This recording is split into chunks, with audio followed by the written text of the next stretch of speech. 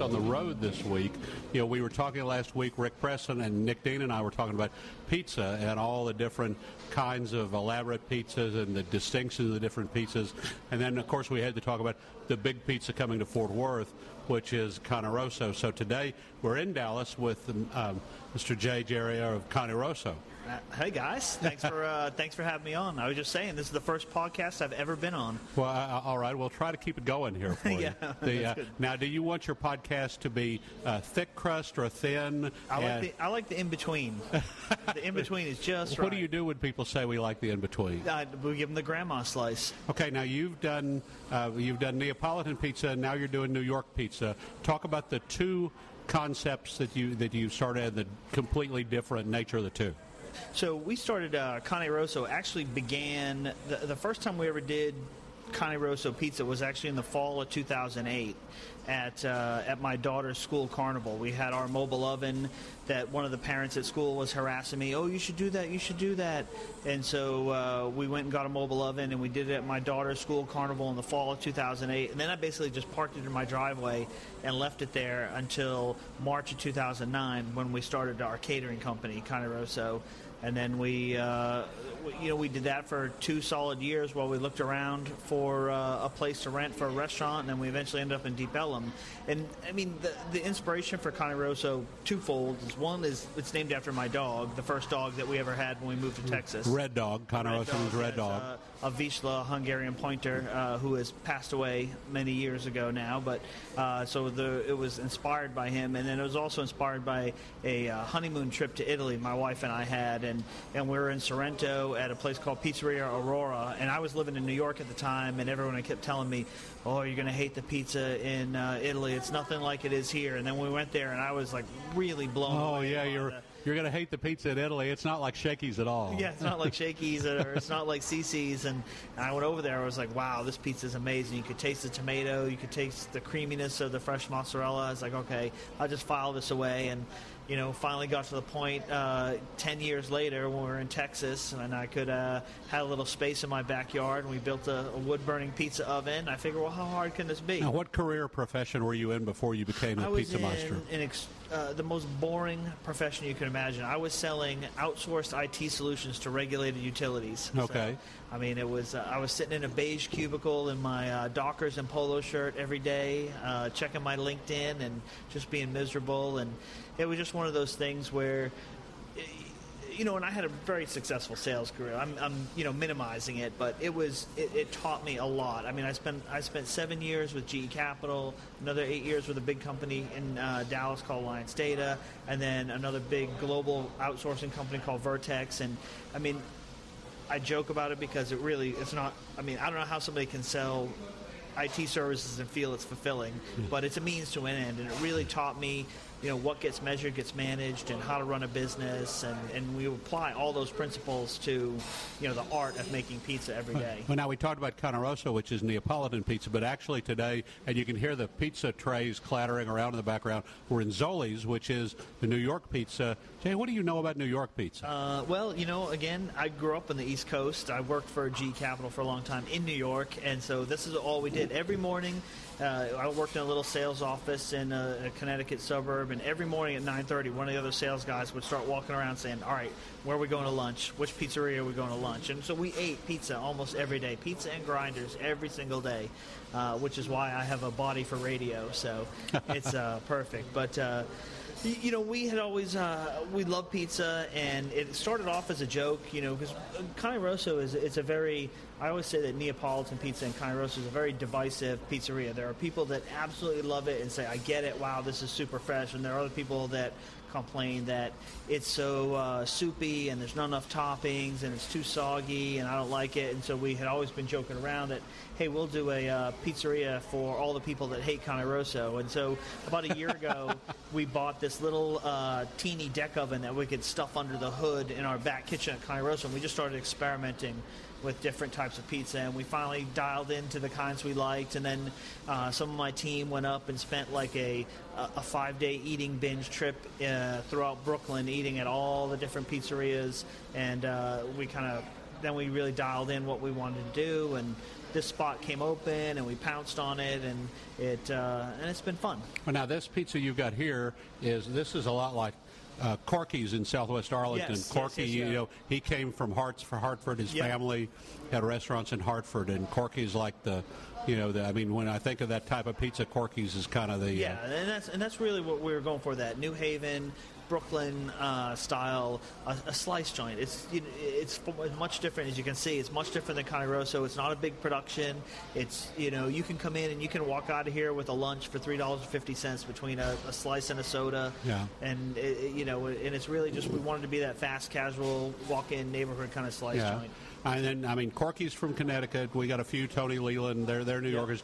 Then we also have a lot of immigrant families running a lot of pizza and pasta restaurants. I mean, talk about the growth of the immigrant influence in pizza and pasta, and what makes what you're doing different from some of them are doing pretty good pizza. Yeah, some of them. I mean, that's one thing that I've noticed dramatically. I moved here from Connecticut, Boston, in 1997, and back then there was really no good pizza at all. I mean, you couldn't find anything. And now I think there's been a big change in terms of, people are really taking some time and treating pizza, not just as a topping delivery device, but they're really leaning into it and putting some thought behind how they make the dough, what flour they use, and what tomatoes they use, and how they proof the dough, and how they press the dough, and how they cook it. So, I think a lot of people... And what water they use. Yeah, well, I mean, that's the one thing. I know it's not New York water, but it's, Dallas water seems to work just fine for, I think, most people will tell you. But I think what really kicked off the artisan pizza movement... You're going to like Fort Worth water, too. I'm sure it's going to be delicious. It's good enough for Miller Lite. That's right. We, I think Fireside Pies was one of the pioneers for quality pizza in the whole DFW area. They were one of the first ones, and really that was the one that kind of reawakened to me, the Fireside Pies on Henderson in Dallas. We used to go there all the time. It's like, wow, finally this is decent pizza. It's close to what we had in Italy, and they tweaked theirs over time. But that was the first one that said, okay, I'm going to start to get serious about this and start thinking about doing this. So Fireside Pies, and I've talked with Tristan from Concilian about this, is, hey, you were the reason that we got into this business, and I still think they make a great product. I've been eating at the one in Fort Worth a bunch of times. My little daughter does a lot of dance conventions at the Will Rogers Center over there, so we usually eat at Fort Worth in between all of our little dance numbers. But that's a good Fireside. Yeah, it is. It's really good. I like it because they have a lot of interesting things. Then you have, Cavalli that opened up in Irving that did a great job, and now they have one in McKinney as well, and then Urban Crust over in Old Downtown Plano. You have Testa that's up in Frisco. So there's a lot of great, wood-fired places, but then there are also a lot of great, slice joints, like you said, like Corky's or the traditional New York style places. So now there's a lot of great options, and what I like to see, I never get too stressed about, like, oh, they're copying you or there's competition. I would rather see that, Texas be recognized kind of on the national pizza radar as, hey, this isn't just some, flyover state as you cross between New York and San Francisco. It's there's some pretty legitimate food here besides just barbecue. In fact, I had one of the guys that came down and helped us tweak our recipes. Is from Brooklyn, runs one of my favorite pizzerias in Brooklyn called Best Pizzeria or Best Pizza. And he came down and he said the same thing. He said, man, we shouldn't be sleeping on Texas. The food here is legitimate. Yeah. So it was it's nice to just, and the stuff, even just the restaurant scene in general between the cool stuff in Fort Worth with, like, Little Red Wasp and what Tim Love's doing and what Matt McAllister's doing. There's some really, I think, cool things going on here. Now, you want pizza to be as famous as barbecue. Pizza's not going to go the way of burgers, is it? We're not going to have, like, designer burgers with, like, boysenberry compote and Borson. I don't think that we'll get that crazy, although we... I have some friends from Long Island that do some pretty crazy things with pizza, and that's one of the things. If you take the time and make the crust right, it becomes like a great palette to put a lot of different things on. Like we make the grandma crust, which is halfway between the thin slice and the Sicilian. It's a really good, soft on top, crispy on the bottom, but it holds a lot of cool toppings. And so we'll do a lot of interesting things with that as far as special goes. We'll work on a spinach and artichoke pie we did last week. We sold like 5 whole giant grandma pizzas within the first 20 minutes of being open. It was really good. Or just different creative toppings. I mean, we do one in Cane Rosso with quail eggs and stuff anything like you that. Can do special for the Fort Worth store, a barbecue chicken or something. We're gonna have a signature pizza for Fort Worth. We haven't quite figured out what it is yet. We like to hook up with like a local restaurant over there, figure out what one of their specialties are, and work with it. I mean, maybe we'll do something with Brood right next door, or I can see the best made pickles pizza coming any day you now. never know. You never know.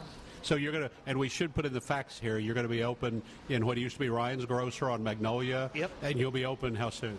That is the question of the day. In fact, I've been harassing my team about that. All of the plans were kind of drawn up and finalized. Landlord said, yeah, it looks good. And we're submitting plans to the city this week. So cross our fingers, hope for a quick permit. We don't need to do that much in there. We're going to build, if you've been in Cane Rosso, we're going to have kind of a signature open kitchen where the pizza oven will sit with a bar all around it so you can sit around it. Then that'll flow right into the drink bar. And then the other thing we're doing is we're adding 2 restrooms. So there's not a lot of work. They had a full kitchen, and the place was in really good shape. So, and until then, come to Cane Rosso in Deep Ellum or at White Rock, or come to Times 10 Cellars Thursday and Friday nights. Is that right? We'll be there. Yeah, so that's where all the Cane Rosso pizza is. And Zoli's Pizza is here in Oak Cliff at Davis and Beckley. Davis and Zang. Yeah. Davis and Zang in the near the Bishop Arts part of Oak Cliff. Jay, welcome to Fort Worth. It'll be good to have Cane Rosso pizza. We can't wait to get over there. Okay, for DFW.com, I'm Bud Kennedy with Jay Jerry of Cane Rosso. Thanks, guys.